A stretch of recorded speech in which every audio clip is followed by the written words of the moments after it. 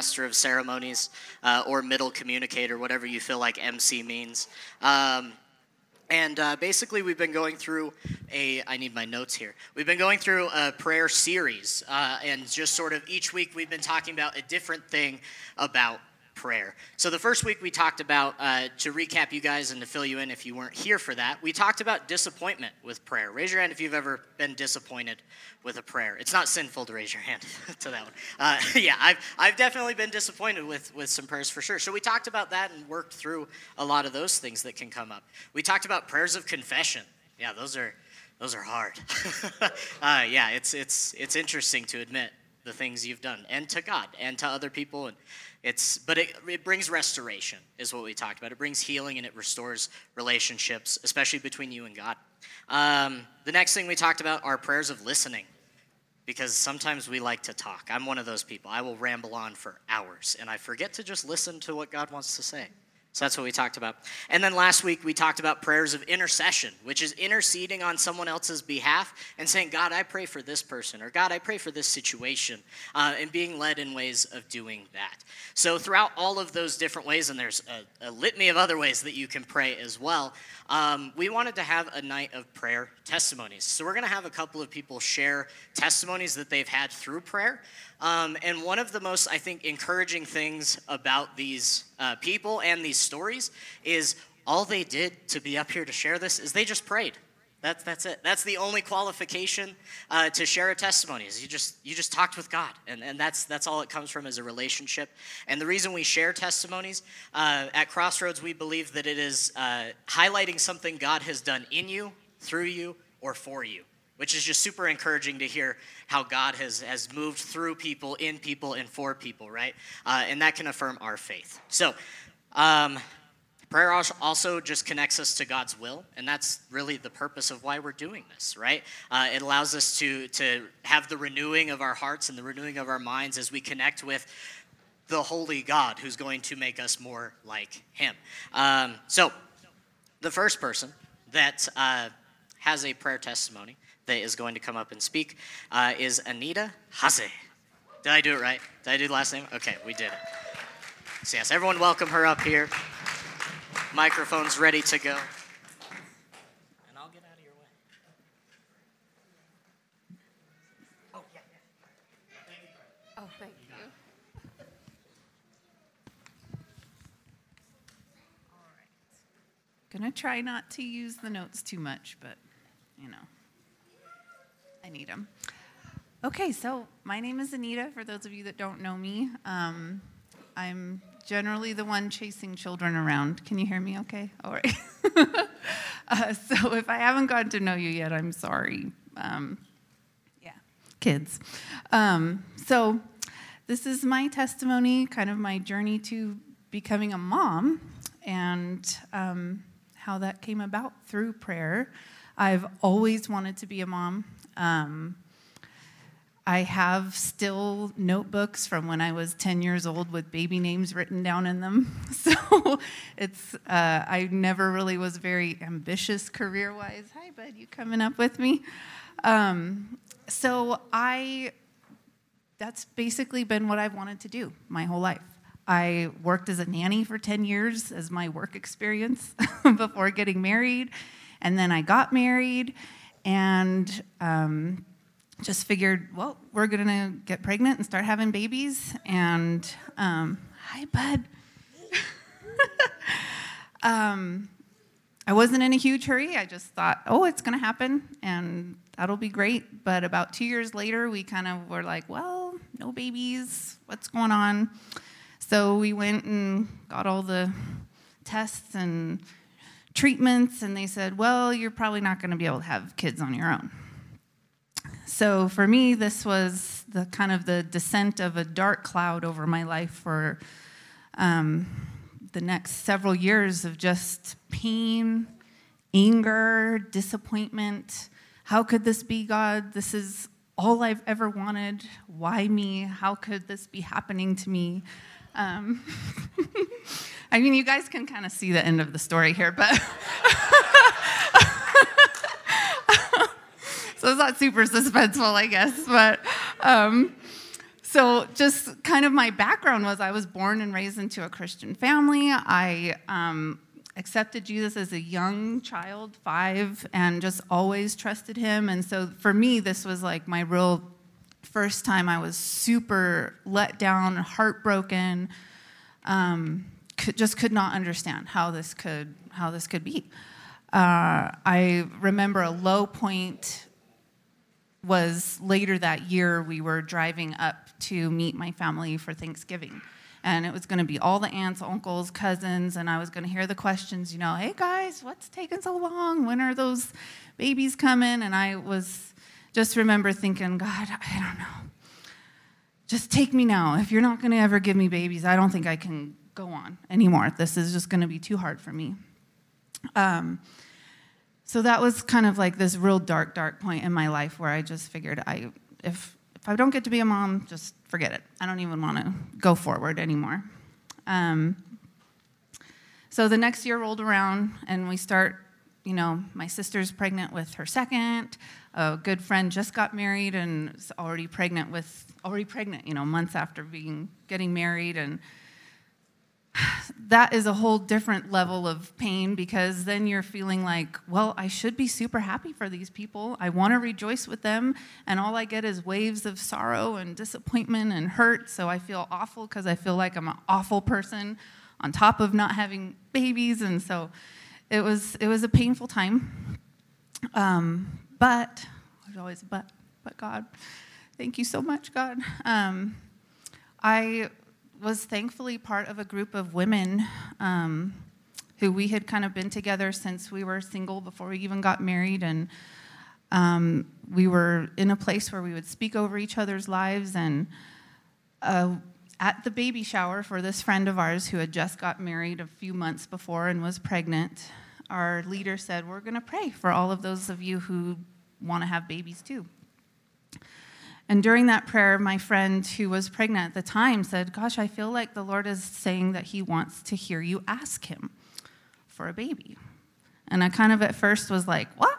What does he mean? I was very taken aback by that and thought, well, what does he think I've been doing this whole time? And as the days went by and I pondered this word and I thought, you know what? I think I've mostly stomped my foot and shook in my fist and said, why? Been mostly angry and haven't actually humbly said, Lord God, please, I would like to have a child. So this kind of began the softening of my heart towards just asking and coming humbly before the Lord in prayer. So I also, around this time, also got a book which was just about, a biblical perspective on infertility. It gave a lot of, mostly just a compilation of scripture, basically, about what the Bible has to say about it. And so I dove in head first. I basically completely immersed myself in all things. I just wanted to know, Lord, what do you have to say about this? I want to know everything. And I had a CD that I listened to that had like those same teachings. That was all I did for months. I had a super long commute, Silicon Valley commute. So that was in my car. That's what I listened to. That's what I did. That's what I read. And I was just completely immersed in the Word of God. And I found myself getting released from all the anger and all the pain and all the disappointment. I was not pregnant. But I found myself feeling peace and joy and contentment. And so that around December, I think, of that year, I kind of realized that I was no longer very concerned with getting pregnant or having a baby. I found myself very content in what God's will and timing was going to be for my life. And about that same time, my husband found out that he was accepted to the University of Utah, which meant we would be moving from California to Utah. And I was like, great, this is perfect. Okay, we don't have a baby. I'll be able to work. I'll support him while he does his PhD. This is going to be awesome. And 2 weeks later, we found out we were expecting this beautiful baby girl right here. And so I just wanted to share kind of that his word is good and true. When you seek him first, he does add all things to you. If I'm being honest, I was not seeking him first when I first dove in. I wanted that baby. But as I dove into his word, he came and he came and met me there. He lifted my head up to him, and he kind of showed me his love and how he wanted me to be so secure in his love that nothing can shake me from that. And that had to come first before the blessing. And so that was my path at this point now. As you can see, he's kind of blessed me abundantly. And I'm just so grateful because if I hadn't gone through that journey, I don't know where I would be with my relationship with him. And also, I now have just such a heart for women who want to have babies. It's like my most favorite thing in the world to pray about. It's big. And so, anyway, one other thing I just wanted to say, sorry if I'm going over, but surrounding yourself with people of faith is so important, because when you're at your lowest low, they can be there to speak a word into your life that could change your whole life. And, I don't even know where I'd be if she hadn't been brave and said that thing, which at first made me super offended and like, how could you say that? But she did, and it started me on the right path toward him. So anyway, yeah, thanks.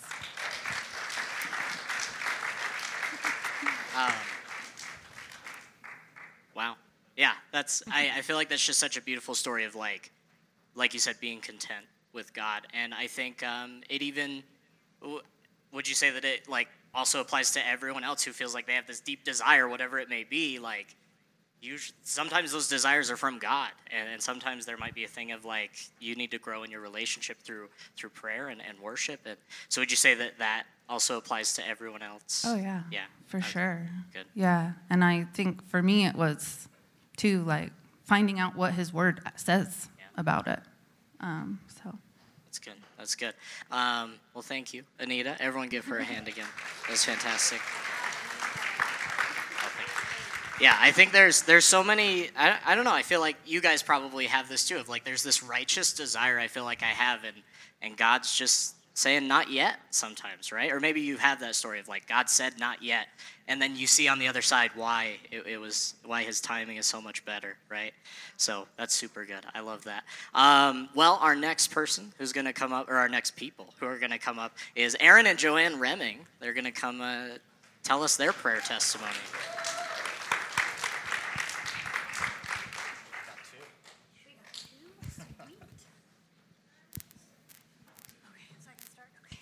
I'm starting. So I'm Joanne. This is Aaron. We've been married just under 20 years. From the moment I met him, he had told me about how he'd gone on missions trips and how his desire was to go on the mission field. Little backstory on me. My parents were missionaries with Foursquare in Colombia from the 80s to the early 90s. And while it was a really great experience, I was also very lonely as a child. So when he told me he wanted to go on the mission field, just brushing it off. We'd been married about 9 years, and he comes home from work, and our kids were between 8 and 2. I mean, we had 4 kids in 6 years. I was working nights. It was hard, and he comes home, and he's like, yeah, God told me it's time. It's time for us to go. I don't know where we're going, but we're going somewhere. And in this whole time we'd been married, I was like, yeah, that's a nice dream for you. That's great, but I'm not doing it. I had told God. And those were her words. I am not going. I will never homeschool my kids, and I'm never going to be a missionary. Well, God has a way through prayer of changing our heart to make our heart be like his heart. He called us to Guatemala in 2014. Our youngest was 3 years old. You know, it took me a while to come around to the idea of going on the mission field, but, sorry, I had to backtrack a little bit. Because it was a hard time for me on the mission field, and I felt like my parents were putting church in front of us, And I really didn't feel like I had that relationship with my parents. I was mortified to do that to my own kids. And the Lord told me, and through Aaron, he said, look, I'm not your dad, and I'm going to do my best to be there for you and the kids, and you're not going to be on your own, and the kids are going to be with us. And it just gave me so much peace that I could not only trust God, but also trust my husband, that he was going to follow through, and the kids wouldn't have that same experience. And, I mean, it wasn't easy. Every day we had to pray. Things were hard down there. We'd been there for 2 weeks. We ended up meeting Daniel and Brandy, and those are the couple that are in Guatemala now. They became fast friends with us. And we had to pray continually for support to be able to stay down there. When things weren't going so great where we were, God opened a door, and we moved to Belize, and we're there for 6 months working with young adults. And when support was kind of drying up, then, God opened the door for us to come back home. And before we had left, we had sold everything. I mean, I kept my Christmas stuff. You can't get rid of that stuff. And some keepsakes, but we didn't have anything when we came back. And we just had to pray, okay, God, you're going to have to take care of us. Our pastor in Arizona was like, hey, I know you're going to have to go back to work. We need a children's ministries coordinator. And I said, sure. His dad's business wasn't doing so great, but brought Aaron back on, and God provided, but it was a lot of trust and prayer. And I just wanted to share along with that, I guess, our journey together as a couple, as a family, and doing missions. I feel like every step of the way God has called us to do something that didn't seem like, all the pieces were going to come together. And I have grown up in church most of my life, and so prayer has always kind of been a natural thing. And people go, if you, just pray about that. Have you prayed about that? Or people praying about that? And it just kind of, is more of like a to-do list or a check mark. And when we were in Guatemala and Belize, it kind of changed for me. And there's a verse that I've really come to love. It's in, I think, 2 Timothy chapter 1. It's verse 12, and Paul is saying, this is why I'm suffering here in prison, but I'm not ashamed of it, for I know the one in whom I trust. And I am sure that he is able to guard what I've entrusted to him until the day of his return. And I feel like in those moments that we have had to trust, like I mentioned, I got to share at Uinta a little while ago, but, it was like immediate. We got on the ground to Guatemala. The guy that was supposed to get us picked up, we told him, hey, we've got 6 people. We've got 12 suitcases. They were trying to get us to a room. This is what we need. We need something that can fit 6 people in 12 suitcases. And the people showed up with like a minivan, and they could only fit my wife and my kids. And I sat on the curb of the airport for an hour and a half in Guatemala with no phone, didn't speak Spanish, didn't know where my kids were, didn't know who picked up my kids. I had never met them in my life, and just go, okay, God, right now I'm trusting that you have my wife, you have my kids, they're not, in some kidnapping ring, I just don't know. It is, immediately, and it's just like in those moments, God has brought me to this place of going, I go to Home Depot and I don't ask for help. I'm going to find it if I walk down every aisle twice. I'm not going to ask anybody. And God is, you got to ask. And so I know the one in whom I trust, and he can take what I've entrusted to him. And so God has led us to this place of going, I don't care if it's Guatemala, if it's Belize, if it's Utah, if it's wherever, as long as you can trust me, I'm trustworthy. The things that you're entrusting to me, my kids, it was a big trust. Go to another country. It's a big trust to follow what God has for you, but I can tell you that as of yet, in 19 and a half years and 3 countries, God has not let us down, and I have yet to see him not prove that he is trustworthy. And so prayer is just that reminder to me that I can trust God with the things that are most important to me, and that starts with that process of asking, saying, here's my heart. Would you listen to my heart?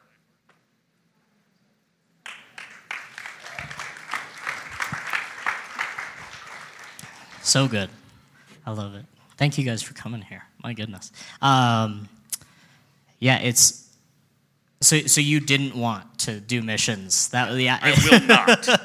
Yeah, and that's so interesting too, because Anita had this desire, right?